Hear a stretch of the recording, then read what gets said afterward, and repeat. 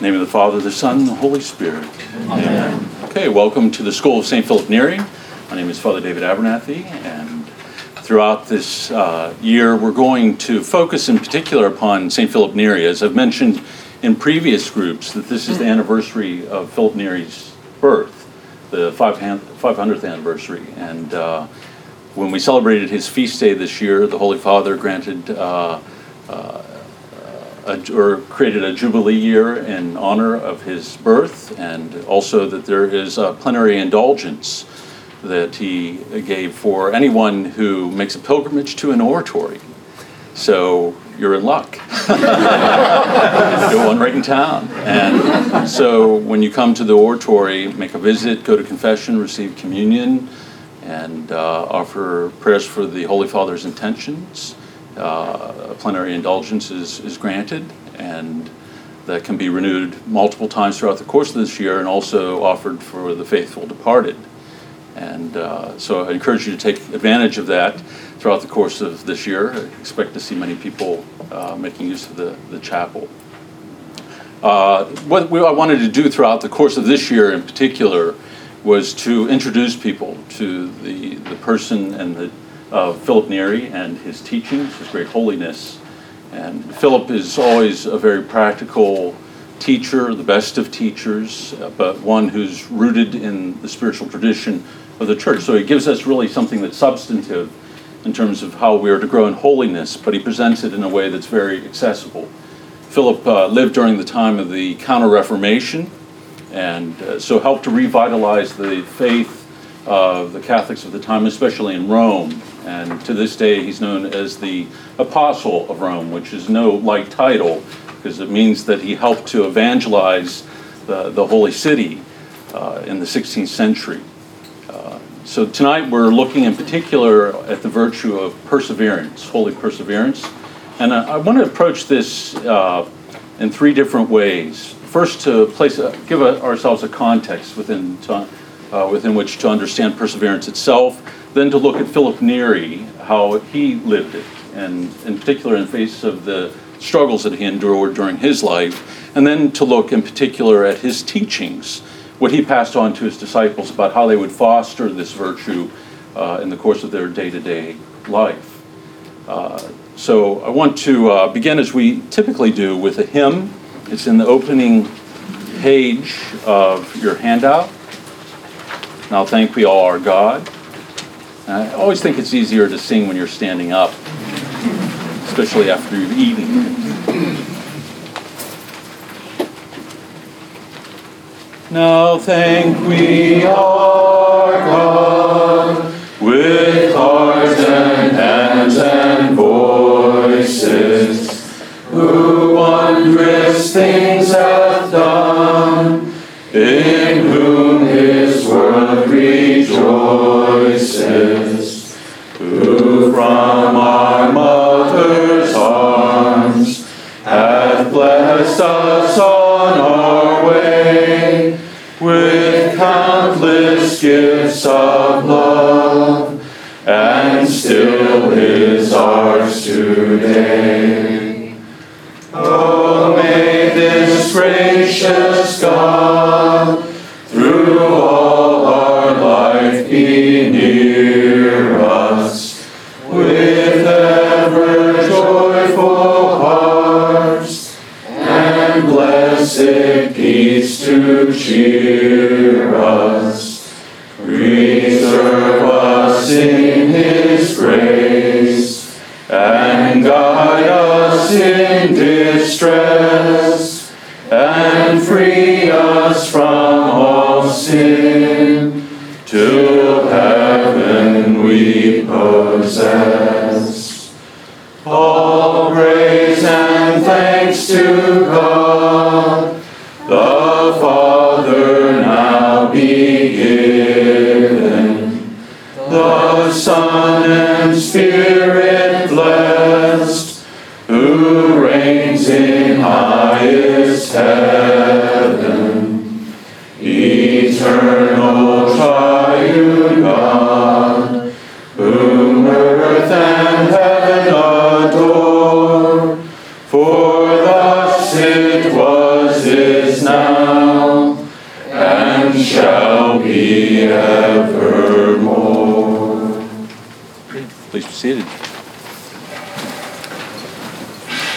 Okay, as I said, I want to start with giving ourselves a context within which to look at the life of Philip, but also to look at his teachings.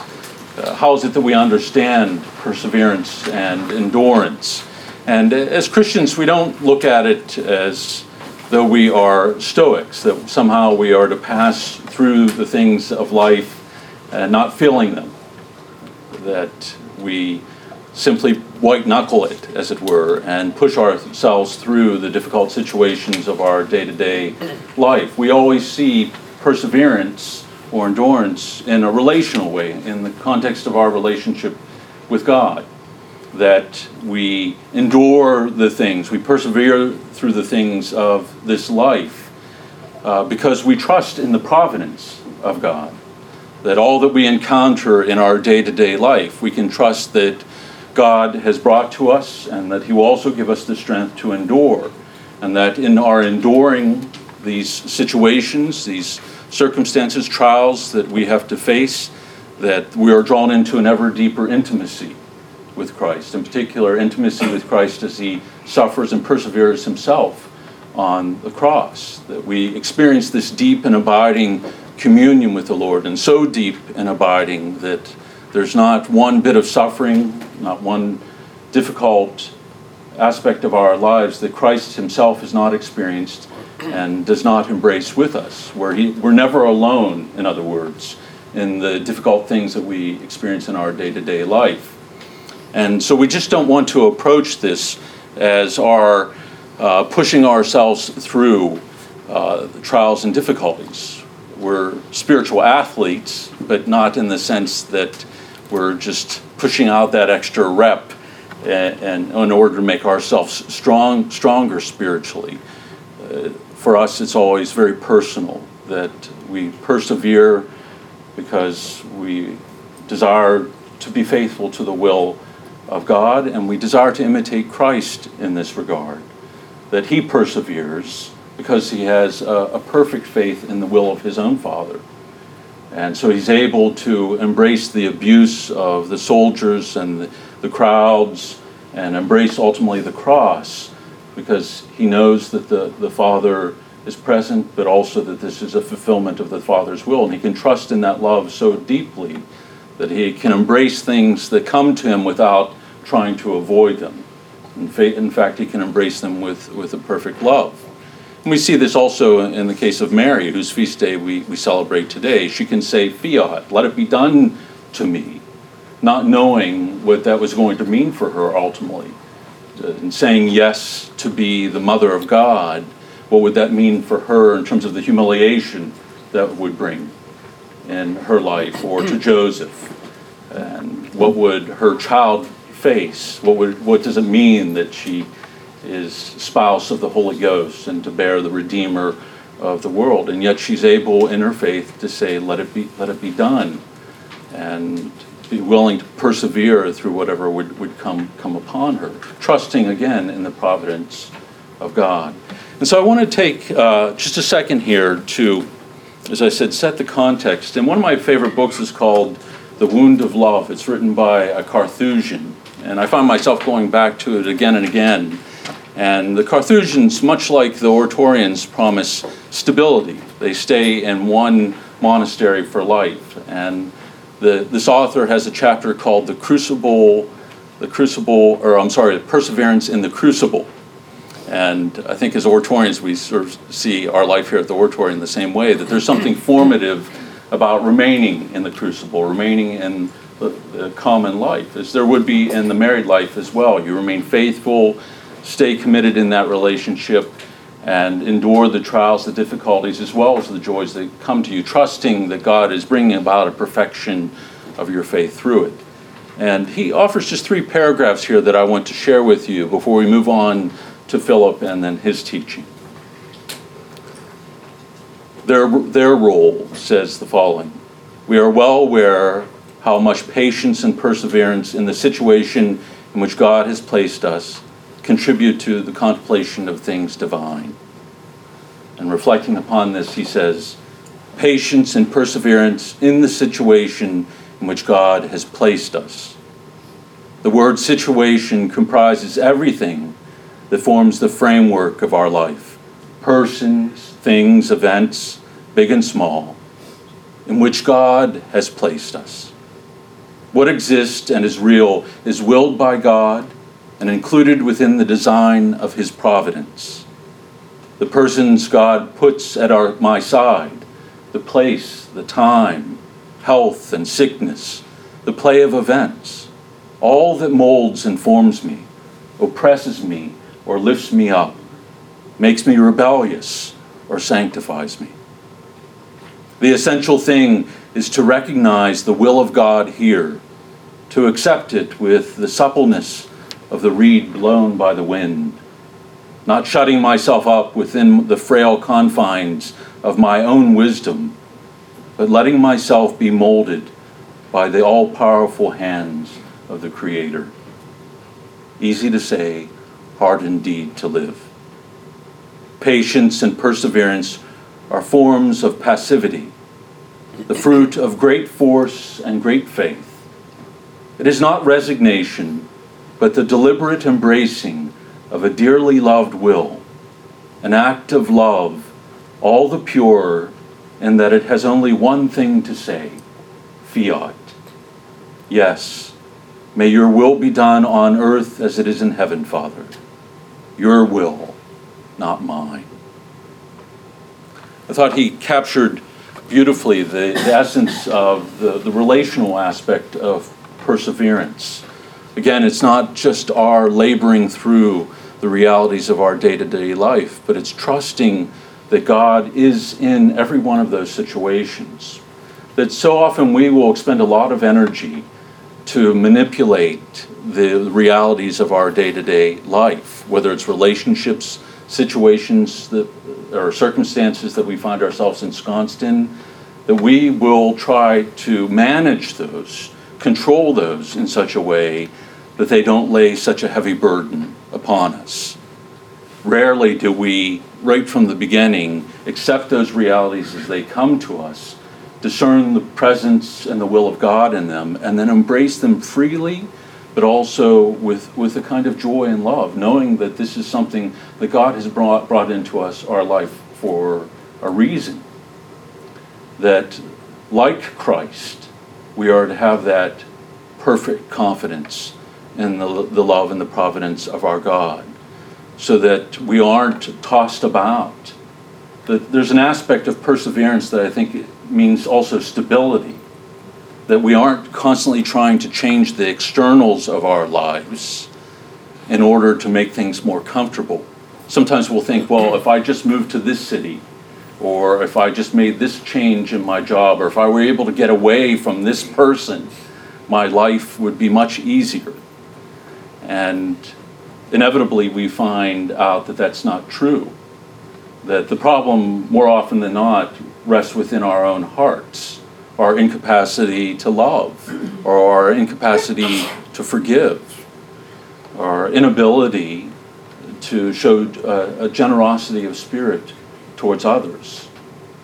And if we were able to do that, then we would be free from anxiety and we would be free from fear. And this is what Philip will tell us as we move on through the evening. The more that we're able to trust in that providence of God and stay put, the more that we're able to see how he works through these situations that make absolutely no sense to us whatsoever. Think of Mary again, that you're called, you will conceive by the power of the Holy Spirit, the confusion of what that would mean for her and for her life, what God would do, how it would take place, how would she be received, what would it mean for her life. And yet there was a willingness to say yes to that with kind of peacefulness and tranquility of mind and heart.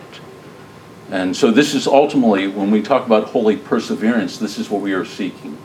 That embrace of the providence of God in such a manner that our lives can be free from anxiety, that we can embrace the trials that come to us, not fearfully, but knowing the presence of God, and that there's something redemptive in them for us, that God works through them, and by his grace transforms them. Even if we can't see it or understand it, maybe we'll never see it throughout the course of our lives. but nonetheless, God is working there. And I think this is part of the reason that Philip established stability as an aspect of the common life. It's here, living with this group of men throughout our lives, that our minds and our hearts are formed and shaped the most. And say if there's somebody very difficult in the community, like Deacon Paul, and he's always yapping, never shuts up. If I was in another kind of community, I could move to a different house and be free of him. But living in the oratory means that every day seeking to engage Deacon Paul in a spirit of charity, to humble oneself, or to offer forgiveness when necessary. Not that Paul ever needs to be forgiven, but well, maybe once in a while. But this is part of Philip's wisdom. So it wasn't, only the spiritual practices you'll see that he's talking about. It's sort of how we look at our lives as a whole, and how we see the presence of God in our lives as a whole, looking at the bigger picture, if you will. And I think in our society and culture, we're so used to picking up and moving, changing things at a whim, that this idea of a holy perseverance, enduring through difficult situations, trials, crosses, is almost foreign to us. I think as Christians, most of us find our Christianity a scandal, in the sense that we're not comfortable with it and really don't embrace it on a day-to-day basis. In the sense of living as Christ lived, trusting in the will of God, his providence, so fully that we're willing to endure the trials and persevere through the trials that come to us. We flee the cross in big ways and in small ways throughout the course of our day-to-day life. So what I want to move on to here first is just a little piece from a biography of Philip Neri written by a man named Bacci, B-A-C-C-I, and Brother Peter is going to read it for us. It's only a few paragraphs long, but I edited it a little bit just to show us the perseverance that Philip manifested in his life and how also he viewed community life. So I think this will also give you a sense of what Philip created and why when he established the oratory.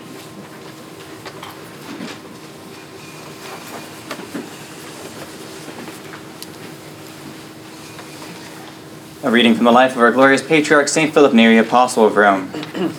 Of Philip's perseverance and firmness and well-doing. Let us come now to that which was, as it were, the complement of his eminent virtues. He knew well that every action, however great and heroic it might be, cannot lay a just claim to the title of virtue, when it is not accompanied by stability and firmness. And therefore, from boyhood upwards, he aimed especially at perseverance and firmness and well-doing.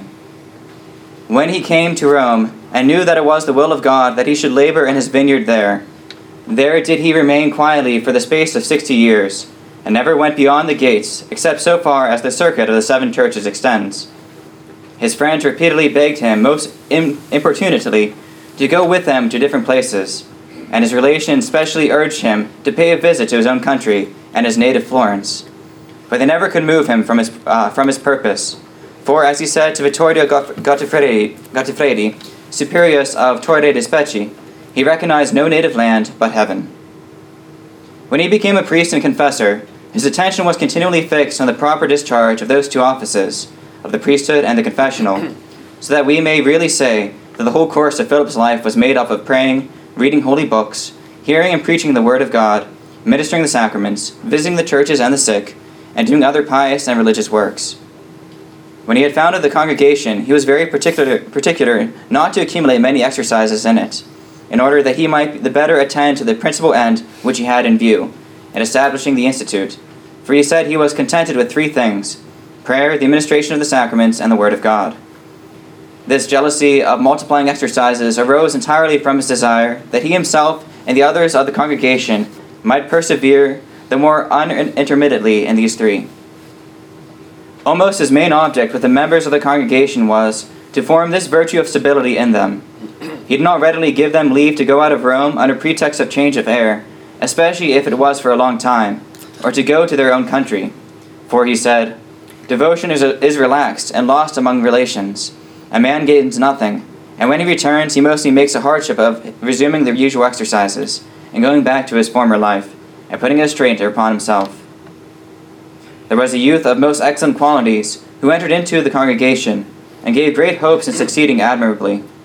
It happened that he was afflicted with some bodily indisposition, for which change of air was recommended. The Holy Father did not relish this, but the youth being importunate about it, especially as he wished to go into company with other members of the congregation who had some necessary occasion to leave Rome, the saint humbly retracted his refusal and gave him leave because of his importunity. But he said to some, "Two you see going away, but only one will come back." And so it proved, for the youth went into the country, and overcome by the love of home, returned no more. Philip, however, wrote him a letter, of which I subjoin an extract. The saint's desire may be better seen from his own words. "I wish that you had not left so soon, and that when you had left, you had not stayed so long with flesh and blood, amidst the love of mother and brothers, especially looking at the example of San Marco and San Marcellano, who, having been bold through many martyrdoms, so to speak, were at last close upon denying Christ, through love of father and mother, and would have done so if San Sebastiano had not strengthened them with his holy words." And in the end he adds, "Now, then, it is for you to decide whether you will stay or come back, for we do not want pressed men here." Father Giovanni Antonio Lucci, has already been mentioned, left to go to Bagnaria, his native place. The saint tried to detain him, saying, "Giovanni Antonio, do not go, for I know what I say." And he added, "Puto ego quod spiritum Dei abeam." Lucci went, notwithstanding, fell in love with home, and never returned to the congregation. The same thing happened to some others, who went home against his will. Some of them died while they were there, and others returned no more to the congregation. He was also reluctant to give his subjects to go and found congregations in other cities. He wished them to remain perseveringly in the congregation of Rome, and attend to the best of their power to the discharge of their duties in it. How strong this feeling was in him may be easily be collected from a letter he wrote to St. Charles Borromeo, whom he tenderly loved and greatly revered. St. Charles had asked for some of his subjects to transplant Thorn to Milan, and Philip answered, "These students are yet unripe, and I cannot see my way to taking them from their studies. I think I should make a mistake in doing so." And a little further on he adds, "The ripe ones I cannot send you, for we are too much in want of them here. And for them I toil and tremble when I have made choice of them to send them anywhere, or put any kind of charge upon them. And I recommend myself most earnestly to God." From this we may see how averse he was to removing any of his subjects from the congregation of Rome. Okay. I guess that didn't contain as much about the things Philip endured, but focused more on stability. And it might seem a strange way to begin a discussion on perseverance, but this was really at the heart of the Oratorian charism, that the external perseverance would spill over then into the internal perseverance in spiritual practices. And so Philip saw a kind of roaming spirit as harmful to the spiritual life. It's by remaining in that one place, allowing those spiritual practices to develop, staying with one spiritual guide and confessor throughout the course of years, remaining with the same group of people, that this allows a kind of deepening of one's spiritual life to take place and formation to take place. And so much so that Philip didn't even want people to go away on vacation or to get out of Rome to get some fresh air, and never left, as you heard, Rome himself after coming there at a tender age, I think of like 18 or 19. So all vacations at this point are canceled. Paul was supposed to go tonight, but it might seem a little jarring. He always has that nervous little giggle. It might seem a little jarring, especially what the author says about family life. But I think even for myself, going home on vacation, there can be a tendency to take a vacation from the spiritual life. That there is a kind of routine, order to our spiritual life and our prayer life that we can develop over time. And to remove oneself from that is an adjustment. You almost have to prepare yourself when you're going home to visit family because they don't have the same schedule as you. I remember for years when I'd go home, my dad would use my divine office as his coffee holder. And would always say, "What are you doing, boy? Reading the Bible again?" And I said, "Yeah, that's what I'm doing." So it was all, there was no negative spirit there, but there was a different pace of life and a different sensibilities at work.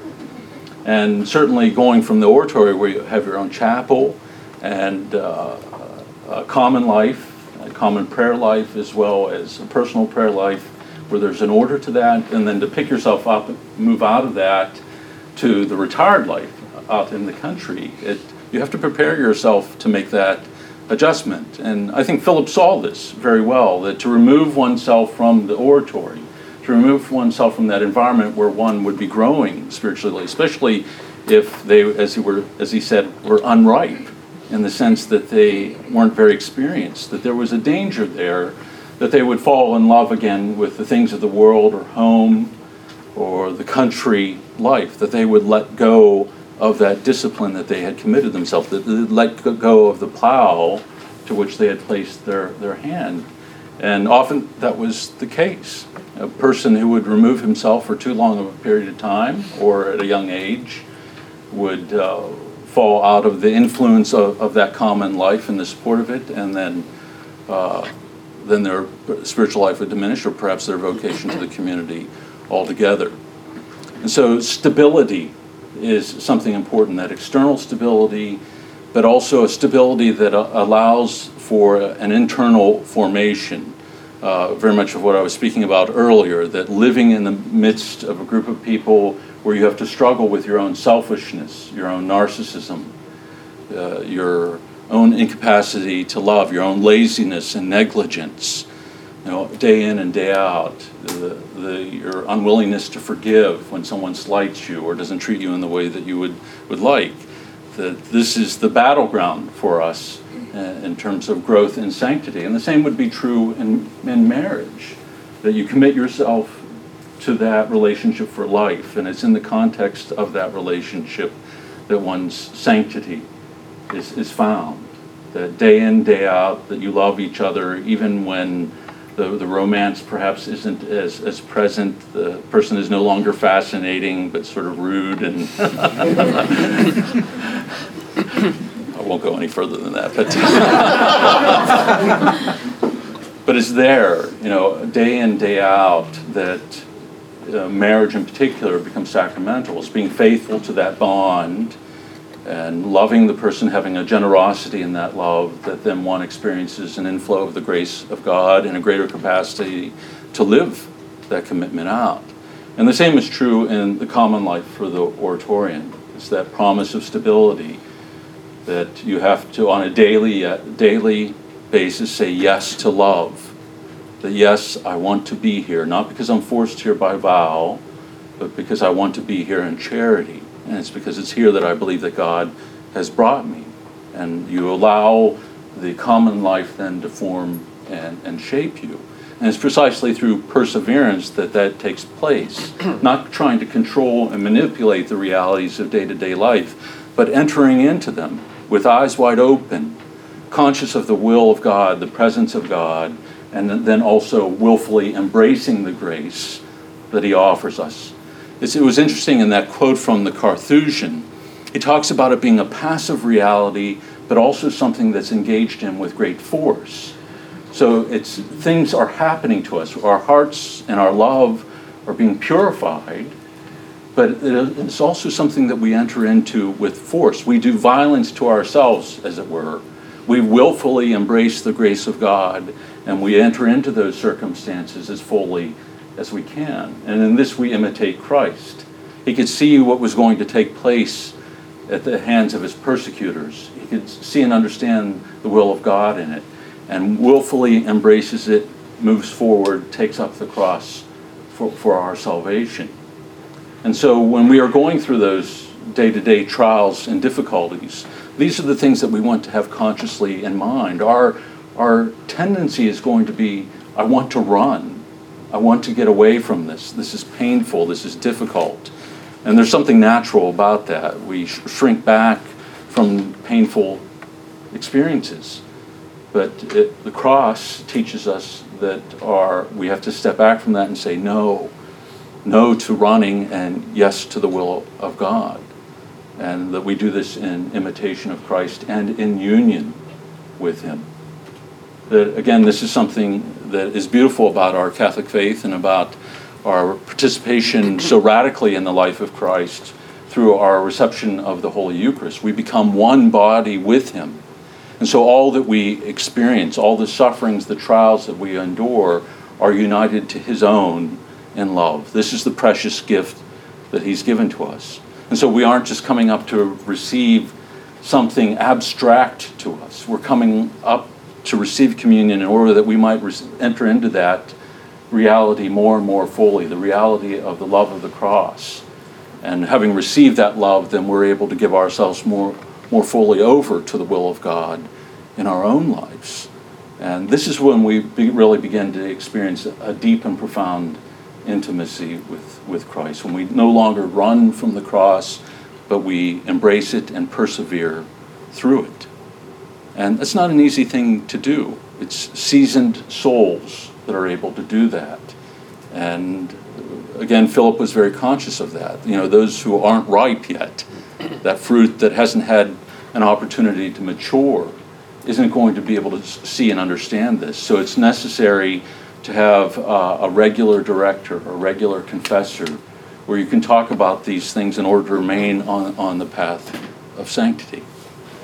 And so at this point, I want to go on to what Philip offers us in terms of our day-to-day life in regards to fostering perseverance. But before we do so, any questions or comments on what has been said so far?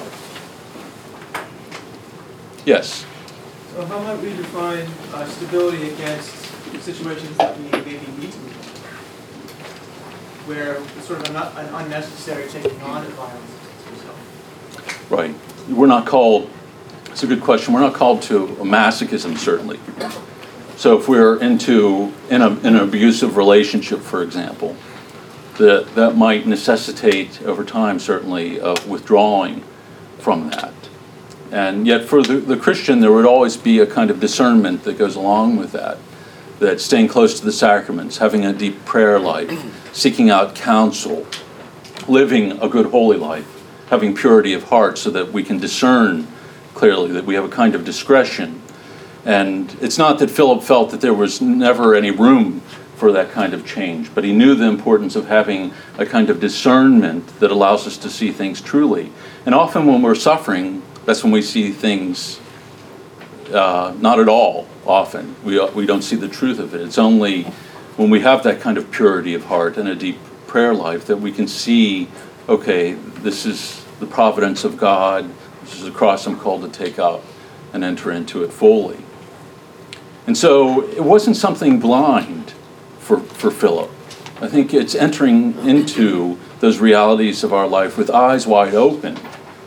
And the way that we do that is by having that purity of heart and having that deep prayer life and intimacy with him that allows us to say yes in such a profound way, with such a clarity and confidence, because we know him, we know his love, we're living very closely in that relationship with him. And so we can enter into those situations with full confidence. I think when we, again, when our relationship with God is an abstraction, when there is no prayer life, we're living perhaps a life that's rooted in sin, or we're struggling with certain sins, we aren't going to see things clearly. And so that's where we need counsel and confession to help us get there. But the point's well taken, that it's not stability for stability's own sake. It's stability in order to grow in holiness and grow in intimacy with the Lord. This is in a fraternity, in other words. There's a way that we enter into this that is meant to be a pursuit of holiness of life. And insofar as disorder, it becomes an impediment to that, then we would have to discern very, very well whether or not we're meant to be there. But even then, it's hard. Sometimes there can be profound disorder in relationships and religious communities where we are called to persevere and endure the suffering of that for the sake of the healing of that community or the healing of that relationship. And so that's, again, we need great counsel in that because it can be very difficult, especially when the cross is heavy. Any other comments or questions before we move on? Okay. Well, why don't we open up the little booklet I prepared for you. The red print is just a little introductory material I've put together, and then we'll go into Philip's teaching. We'll treat this again as a kind of group Lectio Divina. So I encourage you to, to circle things, underline things that stand out for you or that you would want to talk more about. And so don't hesitate to ask questions or offer comments. We continue during this 500th anniversary of St. Philip Neri's birth to consider his life and teachings.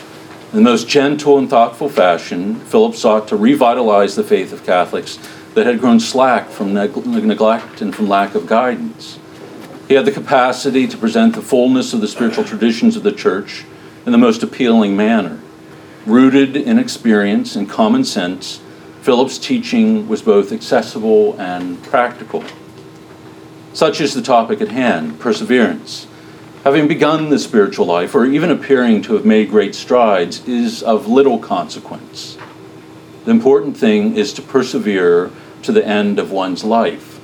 So there's a saying among oratorians that you only know a good oratorian when he has died, when he's persevered throughout the course of his life. He might seem holy, and might even be living a holy life. But as an oratorian, part of that holiness is the perseverance and the vocation, to say yes for life and to remain here until one's death. And so you only know a really good oratorian when he's dead. And the joke is, it's not the same thing as the only good oratorian is a dead oratorian. But we've only had one oratorian from this house die, and that has persevered. And so we're a very young community as far as that goes. We'll see who's next. Hey, I'm turning 50 this year. I'm feeling the pain of it. This means to be measured in one's thinking and action, making use of discretion and understanding that spiritual development and growth does not take place in a day. It is a great labor we undertake, and those lacking wisdom and prudence will often quit the course. So there's always this kind of danger, again, in our culture that wants things quickly, that there's an expectation that from our spiritual practices we'll see immediate fruit. And when we don't, there's a tendency to step off of the course. We'll enter into Eucharistic adoration or going to daily Mass, and we'll find ourselves fatigued from it or still struggling with the same sins, and so we'll let go of the discipline, not realizing that sometimes spiritual disciplines, only the fruit of them are only manifested years later, maybe decades. Think about it, meditating upon the Scriptures daily to really open one's mind and the heart to the God's Word. The heart is only going to be formed and shaped by that Word over time, in the sense that we're able to understand the wisdom of God as He would have us understand it, not simply in accord with our own human wisdom. And so sometimes it can be decades down the road when something that we've meditated on years before comes to full light. But if we hadn't engaged in that discipline, if we hadn't persevered in it, we would never know those fruits. And so this, I think, is this real struggle in our culture, that we want things very quickly. And in the spiritual life, there isn't any 15 quick steps to holiness. There's no self-help book in the spiritual life that is going to get us there quickly. It's only going to be over the course of our whole life that we see the greatest fruit. Beyond this, the path must not be taken alone, but rather with a trusted guide and confessor. The most important of these guides, who nurtures us and educates us in the mysteries of the faith, is Mary, the Mother of God.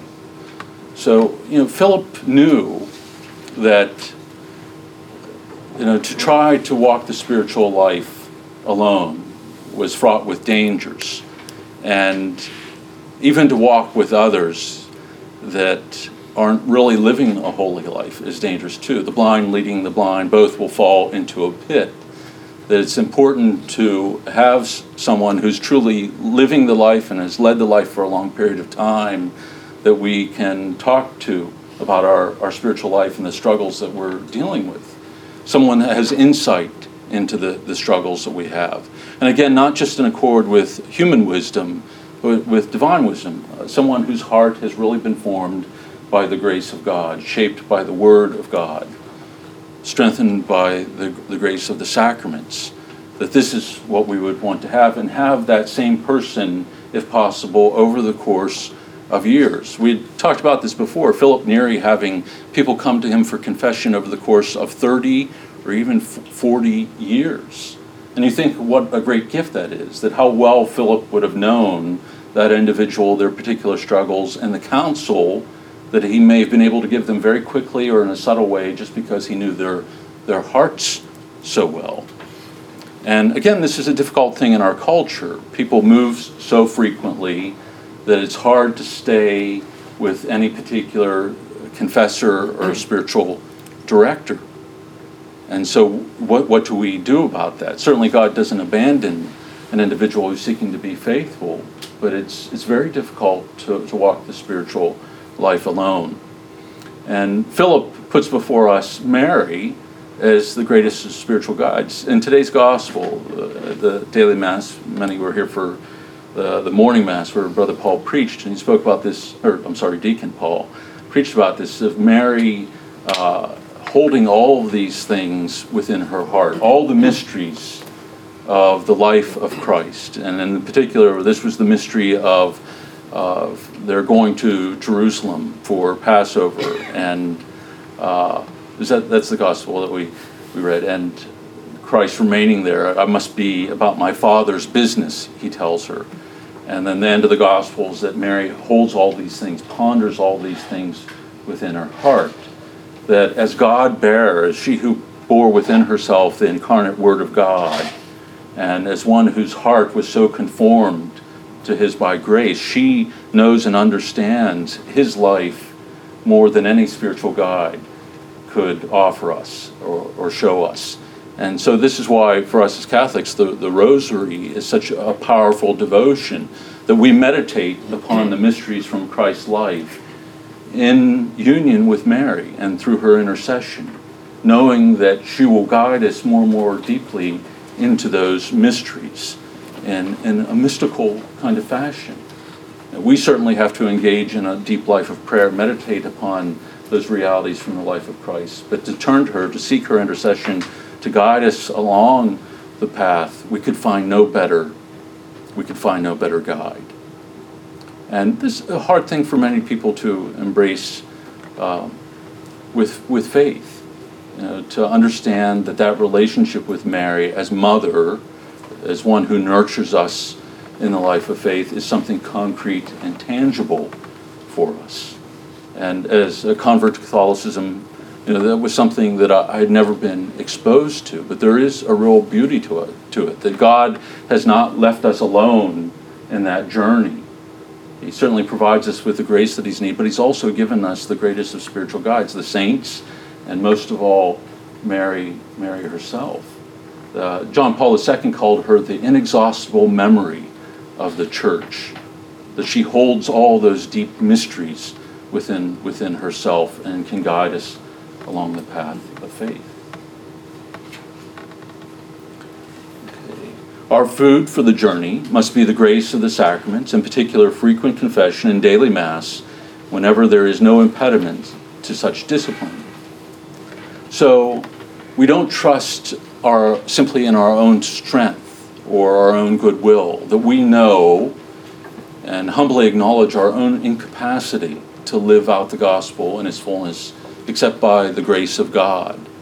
And so we bring ourselves to those well springs of grace, those sources of grace that Christ has given to us, that we are forgiven of our sins in the most concrete, tangible way through confession. We're given that grace in order that we might step back into the spiritual life fully. We're strengthened daily by the Holy Eucharist in order that we might become more and more conformed to Christ. And so, again, Philip is very practical in what he places before us as aids to perseverance. It's what the church teaches, that we take hold of what is before us and what will bear most fruit for us. And the things that bear most fruit for us is what Christ himself has given to us. While never relinquishing our resolutions, Philip counsels moderation in spiritual disciplines we take upon ourselves, always sure never to overestimate our strength. It is better to attend to those practices well tried, and that will bear fruit for us in time. So there is a tendency, especially among Catholics, to multiply devotions because we have so many beautiful things available for us that our tradition offers us, that there can be this tendency to think that we need to multiply those things, and in the mere multiplication of them there is spiritual growth. And so there can be a subtle deceit in that. And so Philip's counsel, like so many before and after him, is not to take on many things, but rather those things that bear great fruit, and seek to live them and embrace them as perfectly as possible. So daily Mass, unless there is some real impediment, that we would go to the source and summit of our faith, where we receive the body, blood, soul, and divinity of Christ. We receive all that we need to live the life in all of its fullness, that we would seek to avail ourselves of that grace above all things, and that we would adjust our schedule, do everything in our power to make that a possibility, to receive our daily bread daily, unless there is some legitimate impediment. And the same is true with confession, that it would not be an episodic experience for us, but that we, again, knowing our own poverty, our own failure to love as we should, that we would seek to renew that relationship with Christ in order that we might love more perfectly, and so that we would receive from his hand the forgiveness and the grace that we need to step back fully into the life. Finally, it is love of the virtues pursued that brings us to the desired end. And we must hold on in the struggle and in the midst of failures, not seeking consolation for ourselves, but rather to please God, who alone can bring us to a happy end. So this is something I think we often miss within the spiritual life, the importance of loving the virtues for themselves, that these are gifts of God and something to be cherished. We should love chastity. We should love developing the virtue of piety by engaging in our spiritual life more and more fully. We should love patience, and so pray that God would give us the grace to live it more fully when we're struggling with it. And it's only when we love those virtues, that we really seek them out fully. I think often we get into this struggle in the spiritual life where we experience our poverty. We're falling into anger or lustfulness over and over again, and we hate that sin, and we hate the way that it makes us feel. It's a blow to our self-esteem. It humbles us. But often we never get past that point. We hate it, we despise it, it makes us feel small. We know we're not living the Christ-like life, but we never make any progress. And part of it is because we don't truly desire and love or want the virtue. There's a certain pleasure that comes from releasing our anger on someone, or a certain pleasure that comes by satisfying our desires of the flesh, whether it be physically or even through the life of fantasy. And so it's hard to not only come to hate what that does to us in our spiritual life, but then to desire its opposite. To pray daily, God, give me the graces that I need and you desire for me, but more, help me to desire those virtues for themselves, not because I'm getting any consolation from them. You know, the virtue of chastity might not bring us much consolation. We might suffer from, the experience of a kind of emptiness or loneliness at times, and we're not running to satisfy that in this or that way. And so we can know a kind of poverty, emotional and spiritual. And so we really have to love the virtue because we know that it is also something that deepens our capacity to love others and to love God. And so that's what ultimately allows us to take that further step in the spiritual life. As confessor, I think it's a privileged experience to be there. But you see the struggle for this last one in particular, that psychologically there's a real blow to our self-esteem. And sometimes we will go to confession to relieve that emotional feeling and the anxiety that goes along with that. Not so much because we desire to live the life of holiness, but to be relieved of the shame, in other words, that we might experience. And I'm not being critical of that. Certainly, we might know a deep sorrow because of our sin and because of the consequence of it. But we really want to be seeking something far more. That we want to live the life of virtue because it is something that's pleasing to God and something that is in accord with His will. Any comments before we move on to the main text itself? Any questions? Yes. I guess I would just ask, with regards to developing a love of virtue, it's obviously not the same as reading a book and acquiring kind of more insight or knowledge about something, just changing your mind. Right. It's deeply affective, and so perhaps some of those things that would contribute over the course of the time to developing a love of our hearts. Right. Right. So, fostering a sense of real piety and engaging in the spiritual life that we develop an experiential knowledge of the beauty of those virtues, where we begin to taste something of their sweetness, like of chastity in particular.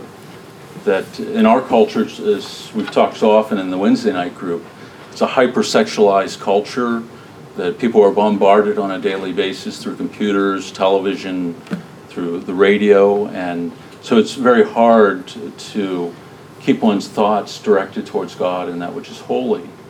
And it requires a depth of prayer and watchfulness of heart, where we, as Paul says, take every thought captive, make it obedient to Christ.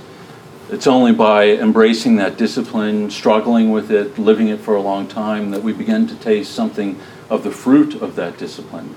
And so begin to desire it more and more for ourselves, because we see that it's something pleasing to God, but also, again, that gives us a greater capacity to love, that we cease to objectify others, or we cease to pursue those things simply to satisfy our emotional needs, and begin to seek to live the life of holiness purely for love of God. And when a person begins to taste that, then they begin to desire those virtues more and more. Any other thoughts, comments? I'm willing to wait. Is your hand going up? Okay, let's move on to the text. We'll move through some of this. We've touched upon some of it, so we'll move through some of it fairly quickly.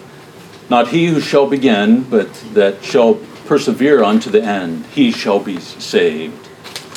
And Christ himself says this, make sure that your endurance carries you all the way. It is your perseverance, through your perseverance, that you will be saved. The principal lesson which the Holy Father gave, and which he frequently repeated as the most important, since the fulfillment of all the rest depends upon it, was the necessity of holy perseverance. Therefore, let these words of Christ, which St. Philip had constantly in his mouth, sink into our hearts and be indelibly impressed upon them. Not he who shall begin, but he that shall persevere unto the end, he shall be saved. The Holy Father used to say that to begin to walk in the spiritual life was no great matter, but that perseverance was the important thing. So, again, not overestimating ourselves, even after having lived a spiritual life for a fairly long time, or making some gains in the life of virtue, that we don't want to get to a point where we become negligent in the spiritual life, that we have to persevere in that struggle on a day-to-day basis. The means of perseverance. St. Philip declares discretion to be the best means for attaining holy perseverance and perfection. Therefore, we must not wish to do everything in one day, nor desire to become saints in 4 days, since perfection cannot be acquired without great labor. The saint used to laugh at people who, having a little spirituality, think it a great thing, and said that it seemed to him more difficult to moderate those who wish to do too much than to excite those who do too little. So in his day, there was a tendency for those to take upon themselves many different things in the spiritual life, and to see in those things some sign of great growth in virtue. And he knew the illusion of that all those things could fall away very quickly once one begins to experience trials, or becomes fatigued, or struggles with particular temptations. People can drop their devotions in a moment. And so Philip knew that the spiritual life had to be tested and purified over time. The Holy Master exhorts us continually to entreat the Lord of his goodness to grant us the gift of perseverance. And we may say every day 5 Paters and 5 Aves, which the Holy Father introduced into evening prayers of the oratory, that his divine majesty may grant us perseverance in his holy service. So he introduced into the spiritual practices of the fathers of the oratory additional prayers that were dedicated to seeking perseverance. So much did he value this virtue and see it as important for this spiritual life, that on a daily basis we would be praying to God for the grace to persevere in the life that he's called us to. And it might seem simple to us, but for me there's a profound wisdom in that with a kind of constancy we would be bringing to mind the virtue that is most necessary for growth in the spiritual life. Again, knowing our own inconstancy, that daily we would need this reminder and these prayers to remain steadfast in our resolutions. That a great resolution in the spiritual life could be made in an impassioned moment, or when we experience some consolation. God, I'm going to make a holy hour every day. And then we can see it slip away the moment it becomes inconvenient to us, or becomes difficult or boring to us. The saint declared that for the acquisition of the holy gift of perseverance in prayer is one of the best means. There's also the never leaving a confessor after having once chosen him with mature deliberation and much prayer. And so we touched upon this a little bit already. Perseverance in prayer, that it is important to make specific resolutions in the spiritual life, that we can expect the spiritual life to be a spontaneous thing, that if we have true faith, then it'll naturally arise from us.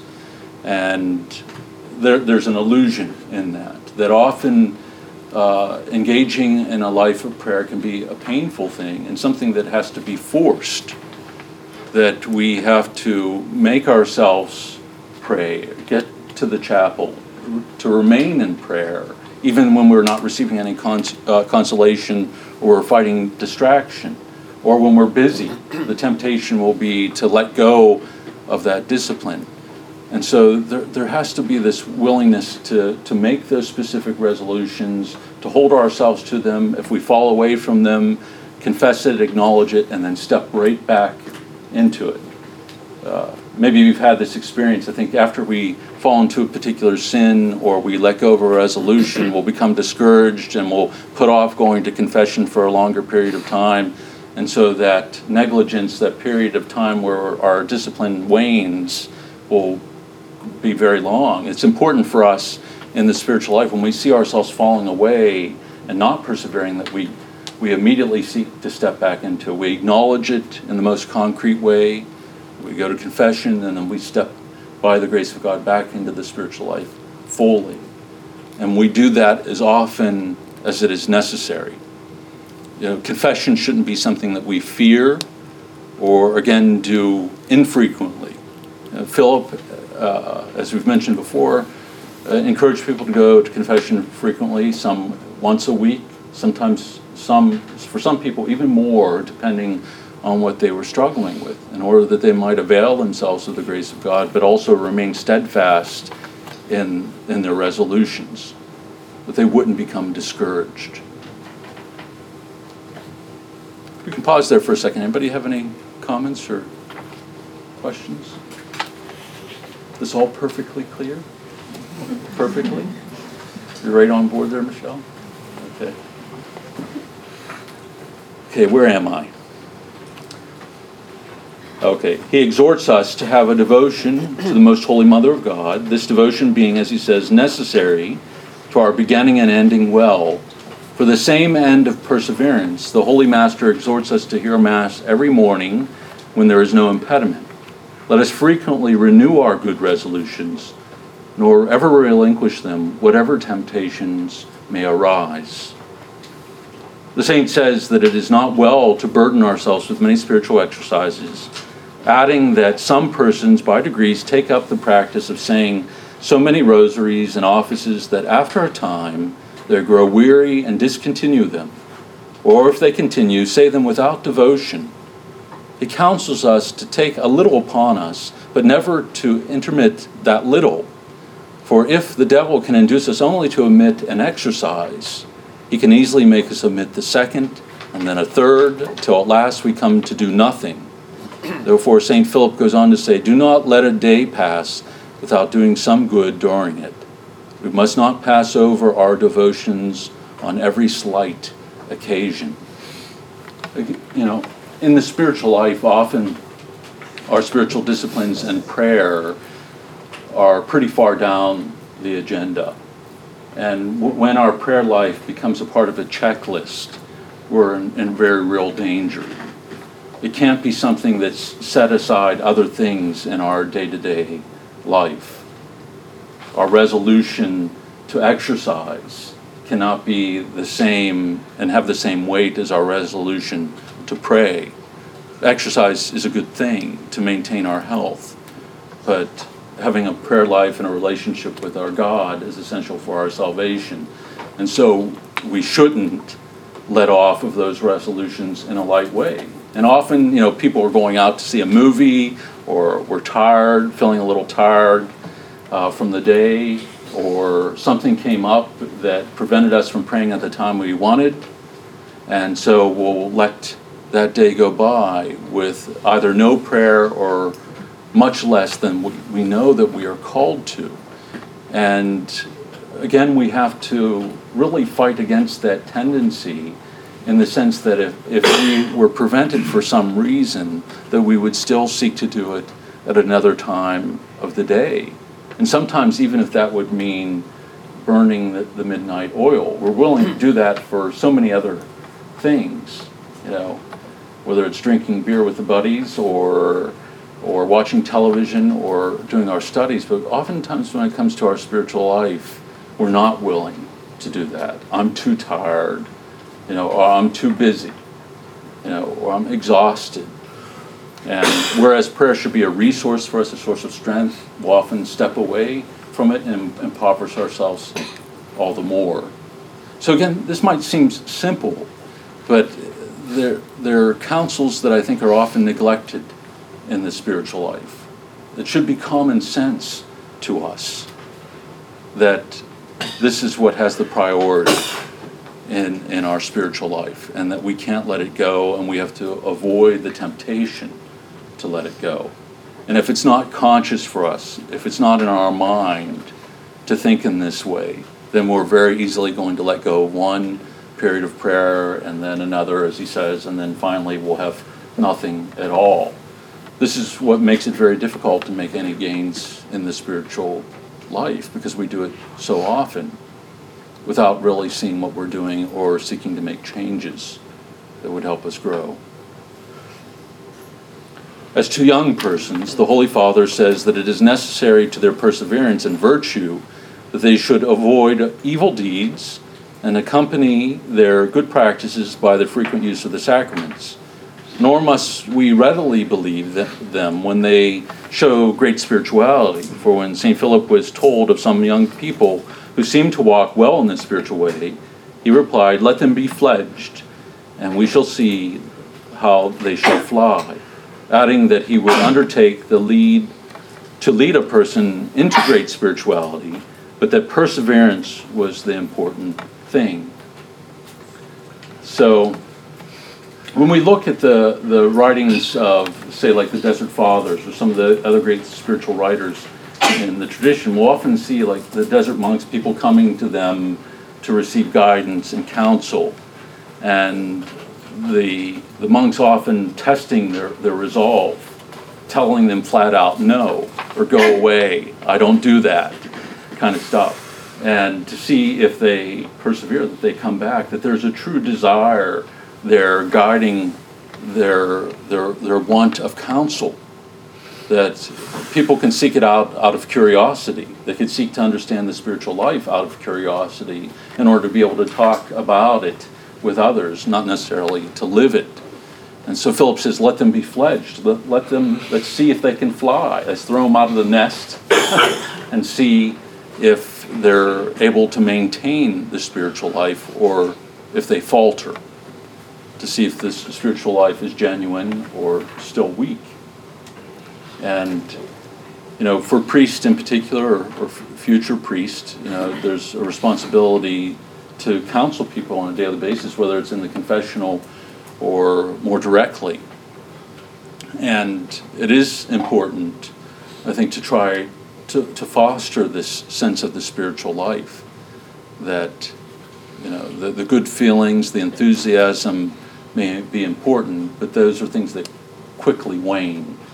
And you want to try to lay a foundation that is going to help others support themselves in the spiritual life. And everything that Philip puts forward here, I think, is that foundation, firm resolution, perseverance in those disciplines, having good counsel, a regular confessor, frequenting the sacraments. All of these things are the foundation upon which to build.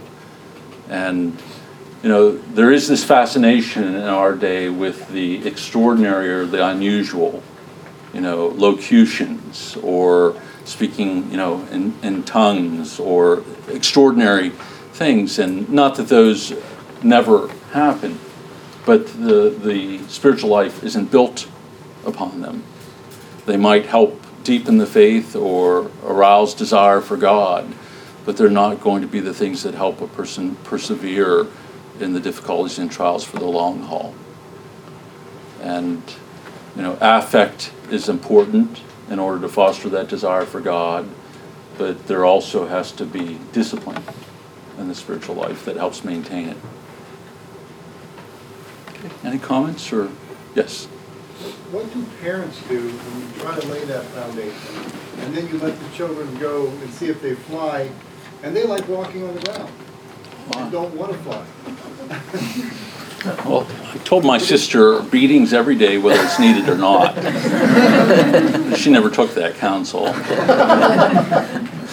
But, there has to be a freedom there. That love is not something that can be forced or compelled. That I think parents do everything that they can to help lay this foundation, most of all by their personal example, more than by their words. And that's the hard thing. To understand that your children are individuals. They have their own will and their own freedom.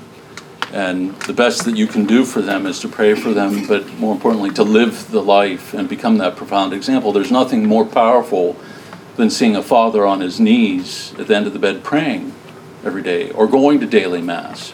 And there might even be a time when they reject that. When they are establishing their own individual identity, often the way that they will do that is by separating themselves from their parents and rejecting all that they hold dear. And they might do that for a long period of time.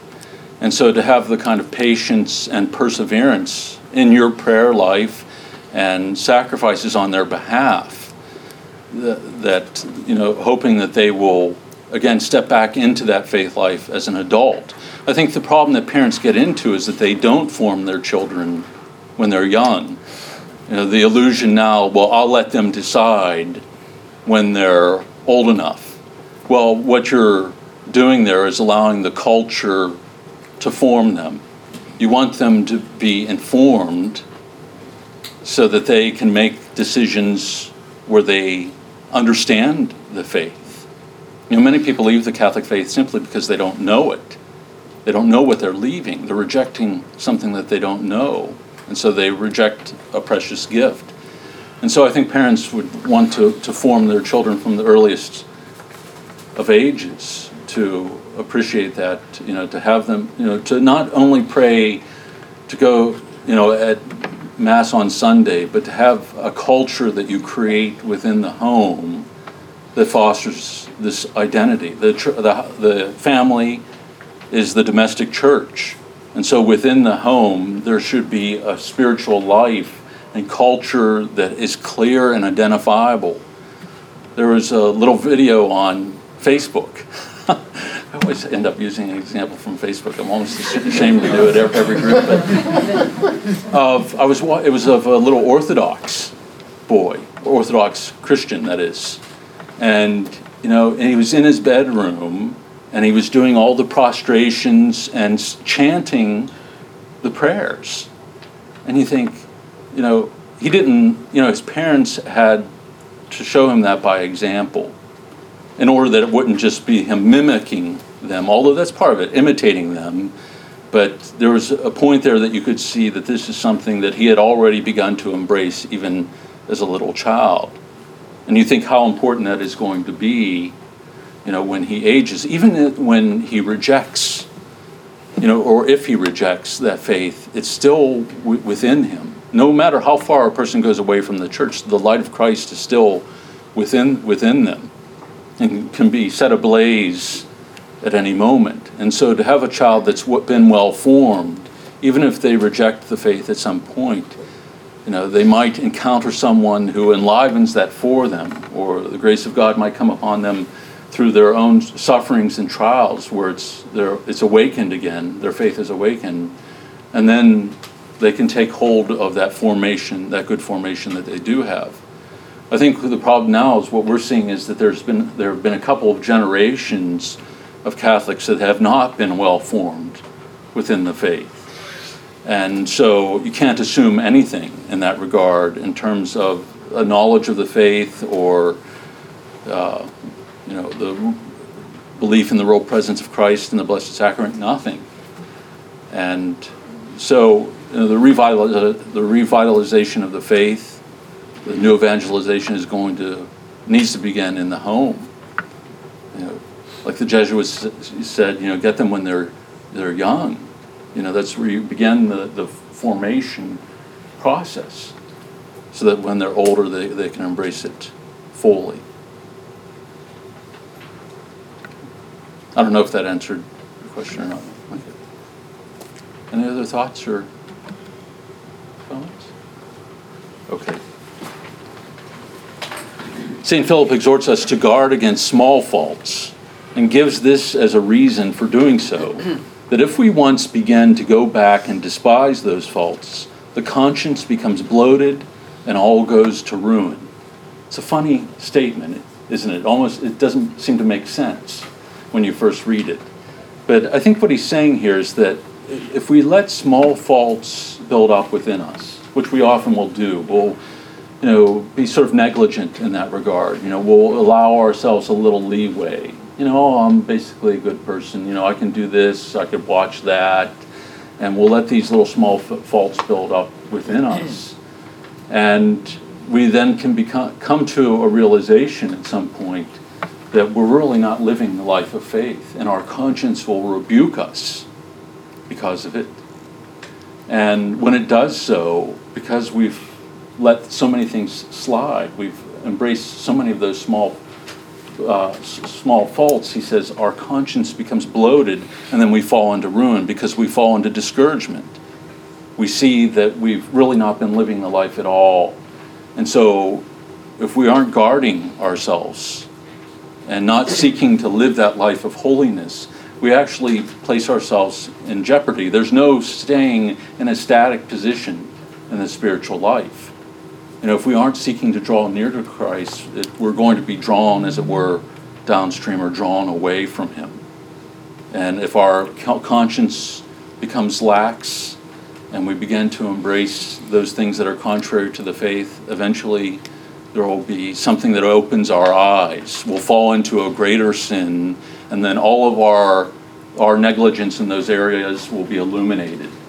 And when it's illuminated, it can really be a blow to our self-esteem, and then make us fall into a kind of despair about the spiritual life. We must frequent the Holy Sacraments and never omit confession on the appointed days. We should hear Mass every morning when there is no impediment for doing so. And this, as has been said, is one of the means of obtaining perseverance. We must read spiritual books, especially the lives of the saints. We must frequent the oratory. underline. Which means that we must persevere in its exercises. So read spiritual books. That it's the saints that spur us on in the spiritual life. When we read about their trials, what they went through, how they sought Christ, their desire, their love for him, this is what stirs the desire within us to love Christ more fully. If you read somebody like Catherine of Siena, Teresa of Avila, you see the depth of that love for the Lord, and it creates within us a desire to seek the same. And so we want to read the scriptures that will do the same for us as well, but also to look at how the scriptures, the Gospels lived out, how it becomes concrete in our world, how others lived it and lived it fully. This is what puts within us a greater desire for the Lord. And then to participate in the exercises of the oratory. That, Philip purposely, he created that stability for a reason, but also that he might maintain the simple things that are important for the spiritual life. And you heard of them in Brother Peter's reading. It's the life of prayer, familiar discourse on the Word of God, and the administration of the sacraments. That these are the three pillars that Philip wanted to base his life on, and have other members of the community base their life upon as well. Not to become distracted, but to simply pursue Christ through the most profound means that he's given to us. And so, there's, that book by Thomas Merton, No Man is an Island. And the idea is, as Christians, we don't pursue the spiritual life in isolation. We don't run the race alone. And if we do so, we're going to be hobbled in living the Christian life. We're part of a community, a body, more rightly said. And we want to live that life in communion with others. And this is where we find strength. When we're faltering, if we're seeking to live the Christian life in isolation, who's going to lift us up? And so in marriages in particular, it is important that spouses be seeking to live the spiritual life fully, because when their spouse one begins to falter or is going through a trial, the other is there to lift them up through prayer and encouragement. And the same is in the common life, that there's an encouragement to pursue the life of holiness and the love of Christ. And this sense of community, I think, has been lost in a dramatic way. Parishes used to be the cultural centers of little towns, that this is where people would gather and support each other in their day-to-day life as well as in their spiritual life. And with, the breakdown of our culture and society, everybody's moved out to the suburbs. It's weird, when I go home to my parents, this beautiful neighborhood out in the country, there's not a kid to be seen. I don't see anybody when I'm there. I'm thinking, where in the heck are these people? There are all these beautiful houses, and it's like a ghost town. But everybody's inside on their computer, playing video games or doing something else. There's no sense of neighbors knowing each other. And I think the same is true within our parishes often, that Often people are strangers to each other. They share this common belief in faith, which is most important in the celebration of the Eucharist. But again, it can be a very isolating experience for people. And in fact, this is why a lot of people end up leaving the church, because they often feel that there isn't that sense of support there in living out the life fully. So it is important, Philip saw, to participate in these specific exercises at the oratory and to do so regularly, in order that we might be strengthened in the faith, but also help strengthen others in their faith. We can't live the Christian life in an egocentric kind of way, a God and me kind of thing. That's not the reality for us. Any comments about this? Yes. So, what are some ways that people who don't live in a community or are not married, or how do they get involved in something like this, or to even establish it yourself? And I think the church has even encouraged that, in the sense of the study of scriptures together, book reading groups, going to mass with others, youth, young adult groups, that we seek to find new ways to address what is lacking within the church, often because of the cultural shifts that have taken place, that people's connection to the church and to their parish isn't the same as it once was. And so you have to seek out places where you're going to be nourished in the spiritual life. And so in some ways there's a greater responsibility put on Christians and Catholics in our own day to really pursue the spiritual life and to find ways that they can be supported in living out that faith. And so that means taking your spiritual life seriously and looking for places where you can be educated in the faith, but also supported in the spiritual life. And I think that's where we're blessed here at the oratory. There is a kind of permanency here. Father Drew's been here for over 35 years. I've been here for 30. And, when you're in the same place for a long time, you can begin to establish things like perpetual adoration. You can have a place like this, groups offered for adults, faces become familiar, and so you begin to find ways to establish. And this is what Philip did in his own day. There was a breakdown just like we see today. And so he started all of these exercises in Rome, especially at those times of the day when people were most vulnerable.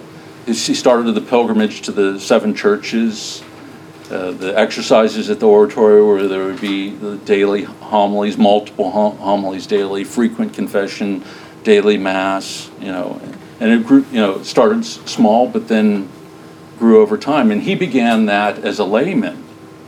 It's interesting that the oratory develops out of an already existing reality, that Philip came to Rome and lived a life of deep prayer, lived a life of poverty. He was sort of like a vagabond, lived on a few pennies a day, talked to people about the faith, and began these groups and, worked in the hospitals there. And eventually, these groups, grew so large that he's counseled by his spiritual director, become a priest so you can become a confessor.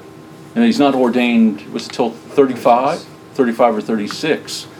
And the oratory is established in response to the oratory, that already existed, which was a set of spiritual practices that all these people were engaged in. So he saw the need there in Rome as a layman, engaged in it, and then responded to it even more fully in establishing the community that then could serve, all those coming to the groups in a greater capacity. So you're supposed to walk around town and engage people about the faith, which is true in some ways. I think we've become tentative, in that regard, and about sharing our faith, and we have so much that is beautiful right at our fingertips, and perhaps we have to come to see the beauty of it first before that we can really speak of it with any kind of genuineness. That I think when we are fully enter into the life of faith, and we are going to daily Mass, going to frequent confession, we begin to see the fruit of that, and we want to share it with others, and to speak of it in such a way that they then at least become interested in it and want to explore it as well. I mean, that's how it happened for me. I came here to the university, and it was Catholic students who engaged me first in friendship and then invited me to some of the oratory functions. Any other thoughts? Okay, one final paragraph, and then coffee and wonderful desserts. Okay, our loving and holy Father Philip urges us to persevere through motives of love and encourages us by these words: by persevering and contending against our own passions for the love of virtue, without experiencing any sensible sweetness, we shall in time, even in this world, attain to a tranquil quiet and all but angelic life, without feeling trouble or anxiety at anything whatever. So there could be hardly more encouraging words about perseverance in the spiritual life. That what he's promising here is an experience of the peace of the kingdom, the peace of Christ. That that this alone should be enough to motivate us to seek to be resolute in the spiritual life. That we would come to know something of Christ's own peace and joy in our day-to-day life. But the inestimable gains of persevering do not terminate here, for the Holy Father adds a declaration which should continually excite us to holy perseverance. The Lord, says the saint, never sends death to a spiritual man without first making him aware of it and sending him an extraordinary measure of spirituality. Hence, Father Giovanni Matteo Ancina, in his last illness, exhorted those who visited him to lead good lives. For, said he, if we do not send before us the light of good works, we shall find ourselves in the dark at the hour of death. So, to stay close to Christ throughout the course of one's life, to have one's life illuminated by him, then when we pass through that greatest of trials, our own death, we pass through it with an experience of confidence in that love. When the light of our own good works precedes us, then it will carry us into that experience with a confident love. Any final comments or questions before we wrap things up? Yes. So, St. Philip was saying that God never, it says never sends death to a spiritual man without making him aware of it. So somebody knows as they're going to. Yeah, I think we often see this in the life of saintly figures, that there's an awareness of what is coming to them, and that the death is approaching, and so when there is this intimacy with Christ, they can enter into that with their minds and their hearts prepared, and so free from any fear or anxiety. And that's is a good and happy death, it's often called. That when one is prepared through having received the sacraments, and it's again something I think that we've stepped away from and seeing its importance. Often we don't want to worry someone who's sick or on their deathbed. So, don't call the priest and don't have last rites, when it's really meant to be something that's comforting and that will give them strength and hope in those final moments of their life, or to be surrounded by their loved ones who are praying for them, or to know that their faith community is praying for them as well. That all these things are an extraordinary gift and a fruit, Philip is saying, of that perseverance in the spiritual life. Any other thoughts? Or a lot to throw at you, but I think, again, Philip proves to be a very astute teacher. Yes? How do you keep perseverance from turning into rigidity? That you want to stay the course, but you don't want to come off like, I don't know, like you're too rigid in your practices. Right. That's, it's a good question, because I think so often the spiritual life can be simply about performing spiritual disciplines, that it can give us a sense of spirituality, but not perhaps have anything to do with intimacy with Christ. I think the way that we avoid that, is by, allowing ourselves and making sure that the focus is on Him. That, even our spiritual disciplines can be egocentric. We can be engaging in daily prayer and daily devotions in order to bolster up our self-identity as a good person, as a spiritual person, faithful Christian, when in reality we might not know Christ at all. And so I think this is why Philip warns about multiplying the devotions and choosing those that have been tried and that do lead to that intimacy and experiential knowledge of Christ, where then when we are going through those difficult times, that it's the confidence in His love that pulls us on. Even when we don't feel it. The Carthusian that I started out with here today, he talks about the times there being almost what he describes a kind of animal perseverance, like we're really afflicted by our life. We're going through great suffering, physical suffering or emotional suffering.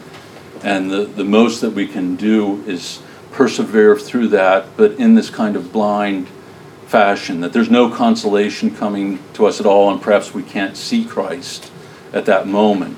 But having lived that deep life of faith, there still can be this invincible faith deep within us that allows us to carry on in the face of it. And again, that's why it's so important that it doesn't just become routine for us. A person who's struggling with cancer, often the pain is the only thing that they're going to experience. And, they're going to have to be able to find Christ in that pain, because the only thing that they're going to be able to do, as it were, is to lean into it and experience it as it is. But if Christ is there, then even the suffering and the pain becomes a consolation in and of itself. The pain might be excruciating, but the consolation is that Christ is in it because He bore it. But a person only comes to see that if they really have a deep faith life. Any other thoughts? Okay. When we stop there, and we'll conclude with the prayer to St. Philip. There's a painting of him over here on the far side of the room, and maybe I could ask you all to stand as we pray it, and then we'll sing the final hymn on the back page. And let us pray together. Look down from heaven, Holy Father, from the loftiness of that mountain to the lowliness of this valley, from that harbor of quietness and tranquility to this calamitous sea. And now that the darkness of this world hinders no more those kindly eyes of thine from looking clearly into all things, look down and visit, O most diligent keeper, this vineyard which thy right hand planted with so much labor, anxiety, and peril. To thee we fly, from thee we seek for aid, to thee we give up our whole lives unreservedly. Thee we adopt as our patron and defender, undertake the cause of our salvation, protect thy clients. To thee we appeal as our leader, rule thine army, fighting against the assaults of the devil. To thee, kindest of pilots, we give up the rudder of our lives. Steer this little ship of thine, and placed as thou art on high, keep us off all the rocks of evil desires, that with thee for our pilot and guide, we may safely come to the port of eternal bliss. Amen. The Lord be with you. And Almighty God bless you, the Father, the Son, and the Holy Spirit. Amen. Amen. And together let us sing, O God, beyond all praising.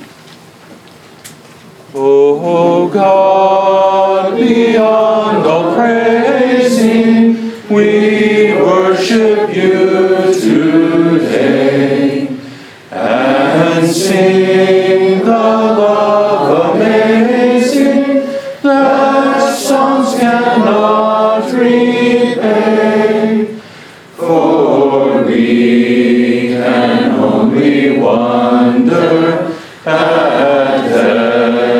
every gift you send, and blessings without number, and mercies without end. We lift our hearts before you and wait upon your word. We honor and adore you, our great and mighty Lord. Then hear, O gracious Savior, accept the love we bring, that we who know your favor may serve you as our King. And whether our tomorrows be filled with good or ill, we'll shine through our sorrows and rise to bless you still, to marvel at your beauty and glory in your ways, and make a joyful duty our sacrifice of praise. O merciful Redeemer, O Lord of humble birth, we praise your name alonings in heaven and on earth.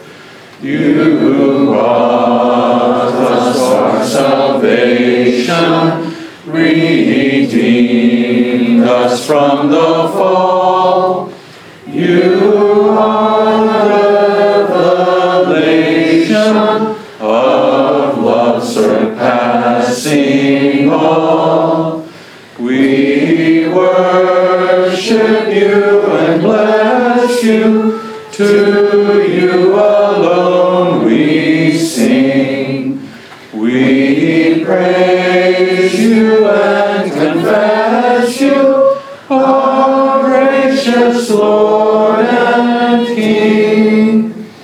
All fullness dwells within you, all heavenly power and grace, excelling glory clothes you, and radiance veils your face. Accept as our oblation the song to you we raise, in endless adoration and everlasting praise.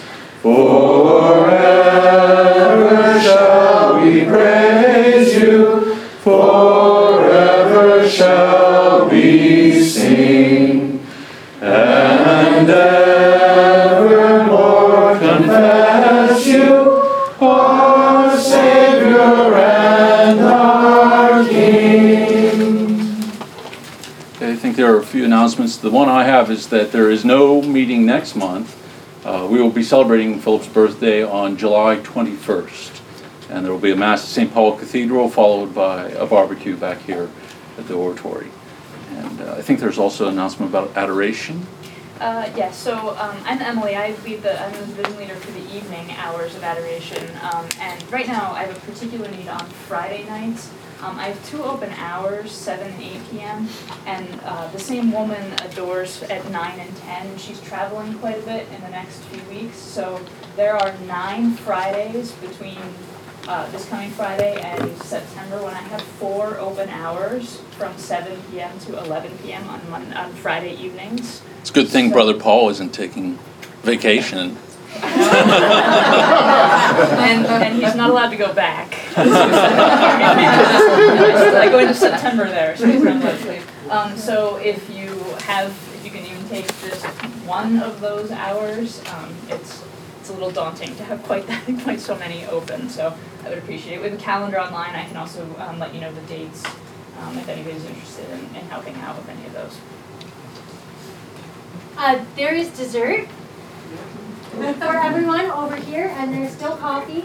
And then before you all leave, because sometimes people leave without dessert, crazy, there is a lot of extra chicken wraps, and I could probably eat them all except I'm a vegetarian, so that would be that. So if you would do the oratory, the fathers, and me a huge favor and grab a plate, which will be available in the kitchen, and put as many chicken wraps as you want on it, and there's saran wrap.